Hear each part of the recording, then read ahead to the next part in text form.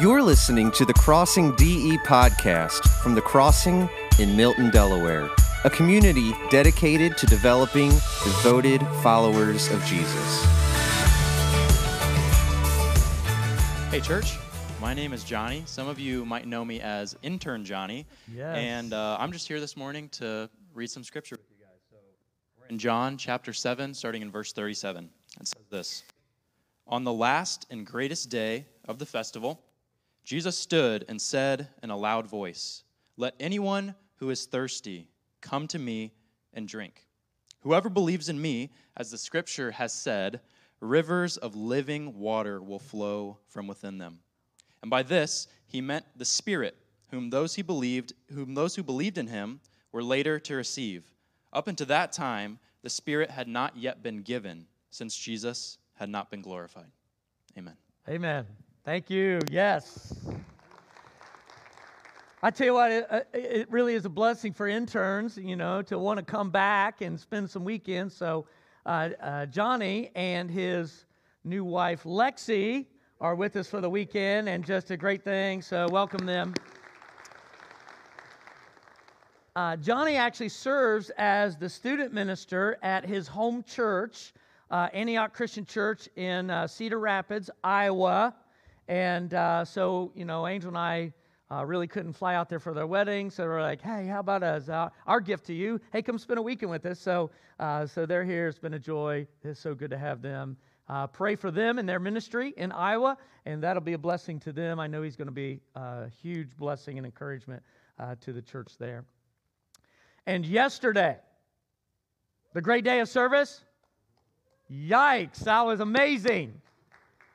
Yeah, I know that it might be a little light in this service because everybody's exhausted, and I know they're coming to the 11:30 service. But anyway, yesterday was amazing. We had 140 of you from this church volunteering really in 3 locations to really bring total transformation, I think.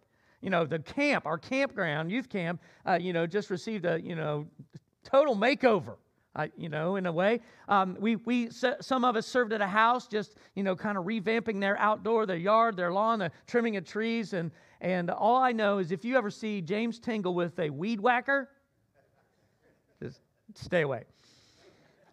Just let him go about his business. It was amazing. Yesterday was amazing. And then at Love Inc., so much painting going on, trim work going on. Some of you did electrical work and painting and cleaning. I tell you what, though, the best part of yesterday was everybody was done. We got together for lunch, and I grabbed one of those PB&J sandwiches that had about 1 inch thick of strawberry jam. Oh, somebody knows how to make a peanut butter and jelly sandwich. So thank you, everybody who served in a great way. I'm kind of excited about the week ahead because Cole's going to put together a nice little video collage just celebrating what happened yesterday. Yesterday was amazing. Thank you for serving. I can't wait for the next one. That was so awesome. So thank you for serving in a great way. And if you see anybody nodding like that today, it's because they served hard yesterday, but just still hit them in the head and wake them up. Thirsty.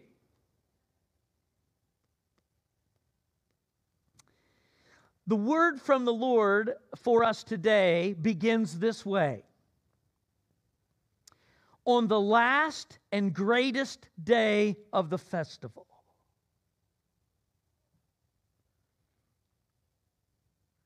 On the last and greatest day of the festival. Now that sets up a context for us that we need to know about. In fact, in order for you to really appreciate the words that Jesus has for us after this, is you and I have got to give some thought to the context of what he is about to say. Let me give you some context for this passage. First of all, I want to share with you the context of this festival. What is this festival?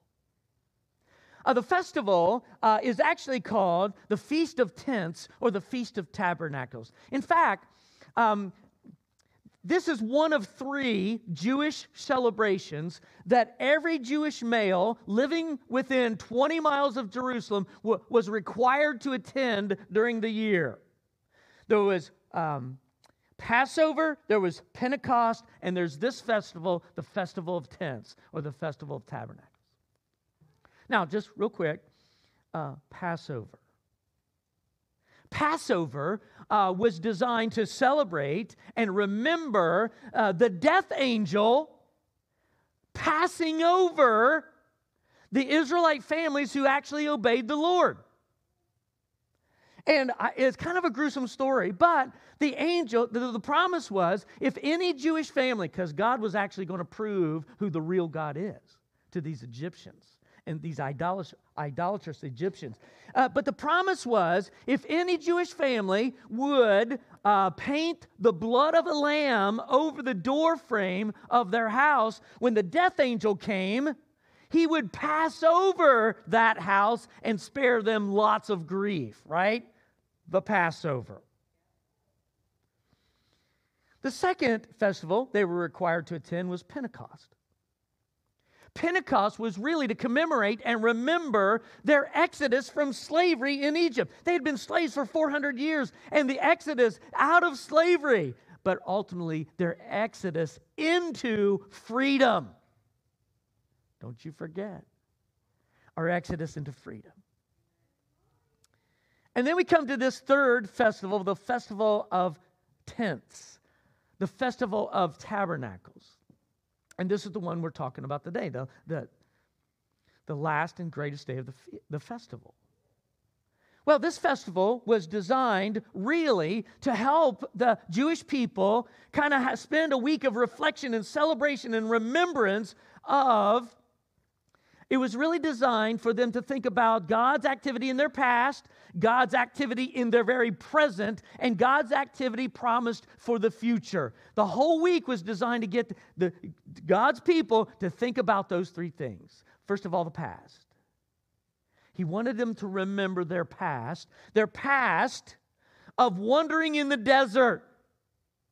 In fact, the wandering in the desert was really the honeymoon period in their intimate relationship with the Lord. In fact, that was when the Lord was in very real time providing for his people. And he was present by day through a cloud and by night through fire. I mean, his presence was like right there. And every day he was providing manna from heaven as food for them to eat. And some of you know your Old Testament. He was also providing daily water from a rock that they could drink. Water from a rock? It's a pretty cool story. And he was daily providing. In fact, part of this festival that we're reading about today, part of the festival was a priest would actually take this very special golden pitcher and he would parade through town down to the well of Siloam, which, by the way, was fed by a fresh water, living spring of water. And they would dip the pitcher down in the well, they would pull it out, and the priest would then carry it back to the temple, and toward the end of the festival, the week, he would actually pour out the water in great symbolism to help the people remember the water that flowed from that rock. That's pretty cool. I mean, so much symbolism, so much significance, and that's to celebrate their past. But the festival was also designed to get them to think about their future and God's immediate provision in their present. And actually it was a harvest party to celebrate the bountiful supply of the harvest. Thanksgiving. But the festival was also intentionally designed to get them to think about God's activity in their future. And during the festival, especially on this last day, they would meet for prayer and they would pray two very specific things. First, they would pray for rain, for the next season of crops. Realizing, hey, if we're going to succeed with the harvest, it's because God's blessing us. And they would pray for rain and literally would pray these words, "Oh God, water us. Oh God, water us." The second thing they would specifically pray as they gave reference and acknowledgement to the words of the prophets that promised and predicted that someday the Lord himself would pour out his Spirit on all people. Joel chapter 2. And they would pray, send him. Oh Lord, send your Spirit on all people as you promised. Send him. And they took a whole week to think and reflect and rejoice and remember and pray about those three things. Past, present, future. I think it's also wise for us to understand the context really was a context of rejection. John chapter 7, if you read the whole chapter, John chapter 7, you're going to immediately realize this is in the context of the people rejecting Jesus. Kind of in the same likeness that in the desert, wandering all those years, the people of Israel rejected God through their grumbling and complaining and their whining and wah. And John chapter 7 indicates this is a context of rejection. In fact, John chapter 7 verse 1 indicates that the Jewish leaders are already planning how to kill him. In John chapter 5, verse 5, 7 verse 5, his family is mocking him because they don't believe. In verse 7, he sets his family down to explain why the world hates him. In verse 12, the crowd is accusing him of being a deceiver. In verse 20, they say to him, you are possessed by a demon. The crowd was screaming, you are possessed by a demon. Verse 30 indicates that they made the decision, we're going to arrest him. Verse 32, they sent out the guard to arrest him. And it's in that timing and in that context we come to today's word from the Lord. It was in that context and in that moment, here's what happened. Here's our text, verse 37. On the last and greatest day of this week-long festival, Jesus stood up in a loud voice. He cried out in a loud voice, let anyone who is thirsty come to me and drink. Whoever believes in me, as Scripture said, rivers of living water will flow from within them. By this he meant the Spirit, whom those who believed in him were later to receive. Up until this time, the Spirit had not yet been given, since Jesus had not yet been glorified. Well, now that we understand a little of the context, let's now focus on the content of these verses. And then we'll draw some conclusions for us today. The content. Did you notice the offer? If anyone is thirsty, did you notice the offer?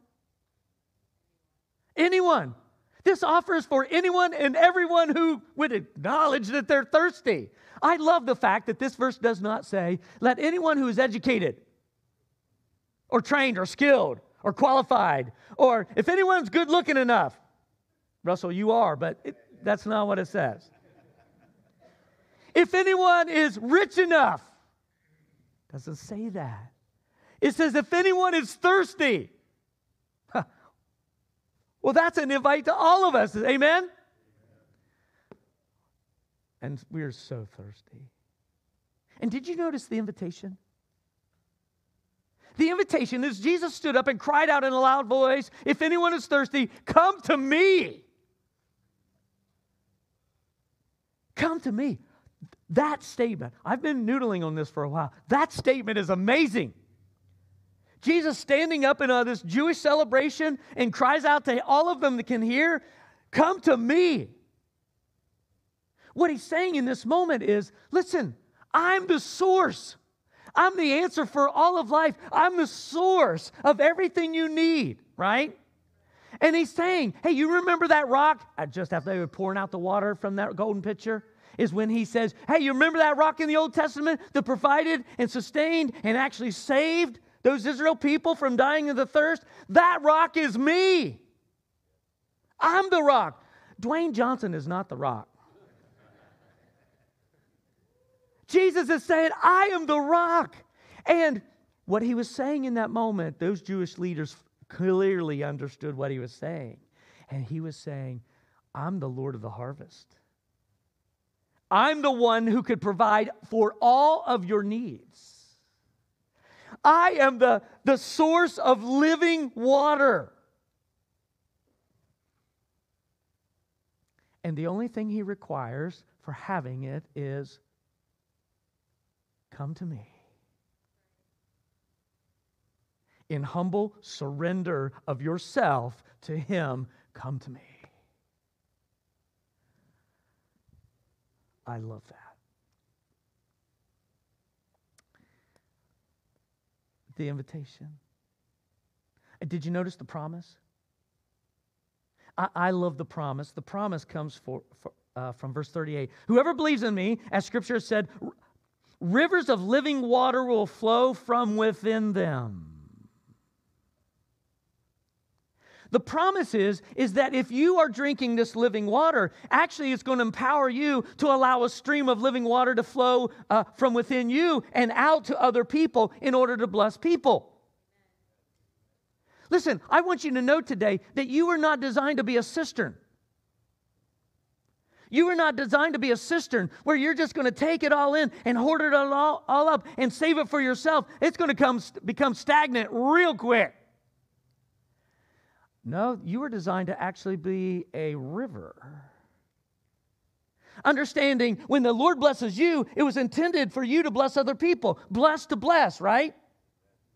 And it wasn't designed just for you to receive. This living water is designed for you to overflow. And here's what I know. The happiest people I know are givers, not takers. I love that. And then, did you notice the explanation? The explanation says, whoever believes in me, rivers of living water will flow from them. And verse 39 says, by this he meant the Spirit. In this conclusion of thirsty, Jesus just defined really what living water is. The living water that he gives is the Holy Spirit. That's what it is. The gift of the Holy Spirit. To come and to empower the gift of the Holy Spirit. And Jesus tells us that when he pardons us, he also unites us to himself with strength and power for satisfaction and fulfillment. The gift of the Holy Spirit. You know the classic verse, Acts 2:38. Repent. Be baptized, every one of you, in the name of Jesus for the forgiveness of your sin. Yes. And the gift of the Holy Spirit. The gift of the Holy Spirit is designed to come into your life and to sustain you for this life and to empower you for the next life. It's amazing. Hallelujah, right? Oh, this gift of living water. Well, let's then draw some conclusions by way of some questions. The first question I want to ask you today is, do you really understand the illustration? Do you really understand the illustration? And here's what I mean. Jesus says this, let anyone who is thirsty come to me and drink. Let anyone who's thirsty come to me and drink. And then he says in verse 38, whoever believes in me, as Scripture said, rivers of living water will flow from within them. I thought it was so interesting that in this explanation, Jesus equates coming to him and drinking is equal to believing in him.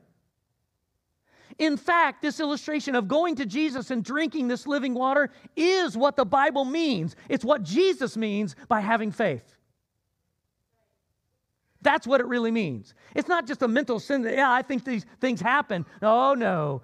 This is about a continuous going to Jesus and drinking from the Holy Spirit. His Word and His Spirit. They're equated. These are synonymous. Coming to Jesus and drinking is synonymous with living by faith. I think we need to understand that. The second question I want to ask you today, what are you drinking? What are you drinking? The whole design of this series is to get you to think about what you're really thirsting after and to get you to question, what have you been drinking? And really the third question is, how's that working for you? How's that working for you? But here's what I know. Here's what I know. Followers of Jesus, you and I are so quick to come to a point in our Christian walk, our faith walk, to only be sipping living water and chugging the Coca-Colas and the sodas and the energy drinks from the cisterns of this world. Am I right? We're so quick to turn to the cisterns of this world. But the answer is living water. The answer is drinking living water. It's the only thing that's going to quench your thirst and satisfy your soul. How do you do that? Well, we've already said in the series, it's all about drawing near to Jesus, coming into His presence in worship and in confession of who He really is and conviction of who He really is and our submission to who He really is and really our supply, asking Him, relying on Him in prayer. So what you drinking? May it be living water. I felt like that's by way of review, so here's the real question I want you to contemplate, and this is, what's flowing out of you? Just think about this last week. And I want you to think about what is it, what's been flowing out of you? What's been overflowing? Has it really been gratitude? Has it really been love and joy and peace? Has it really been hope? Has it really been help? Or has it been complaining, criticism, whining, insults, lust, craving materialism? What's been flowing out of you lately? Because we're designed to be living streams of living water flowing out of us. And so here's one more question. I want to ask you, would you adopt this prayer prompt? Would you adopt this prayer? Now, I have a prayer prompt in my life, and one of the prayer prompt is something you see or experience that prompts you to pray. One of my prayer prompts is a water fountain. Now, not the drinking kind. I mean the spraying kind, right? In the middle of a pond, there's a water fountain. I'm just attracted to water fountains. And I decided years ago that every time I see a water fountain, I want to pray personally for myself, Lord, fill me with your Holy Spirit.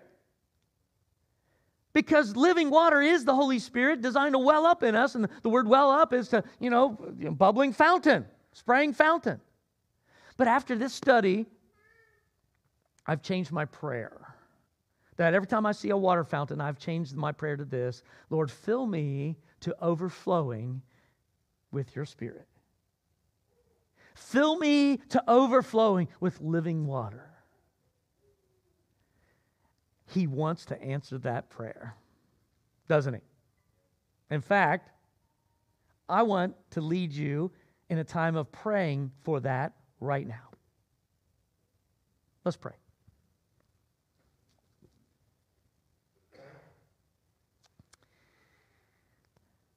And I would like to encourage every one of you, maybe with your head bowed, your eyes closed. Would you imagine that you're in the crowd? You're in the crowd of that festival, and you watch Jesus stand up and cry out in a very loud voice, if any of you are thirsty, come to me. And just for a moment,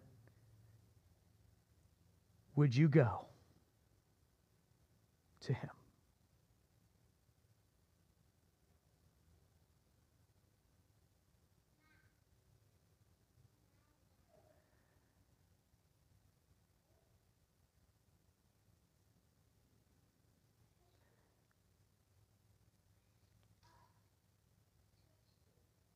And in your conversation with the Lord, would you ask Him for living water?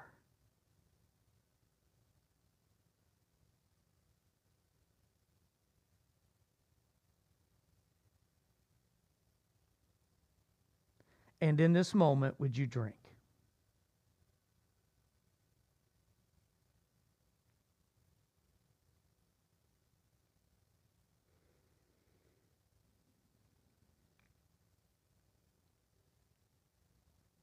Lord, we're so thirsty. Oh, Lord, forgive us when we keep running to the cisterns of this world. Forgive us when we keep lapping up this stagnant water that this world offers. Would you help us realize, and would you empower us to keep coming to you for living water? Thank you for offering it to us. Thank you for giving it to us when we come to you. In the name of Jesus, we pray.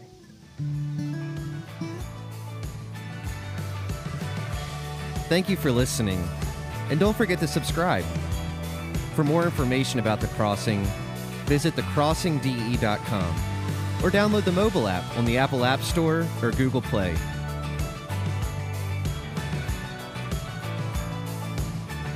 Music for today's podcast is from artist Sounds Like Sander, under license from soundstripe.com.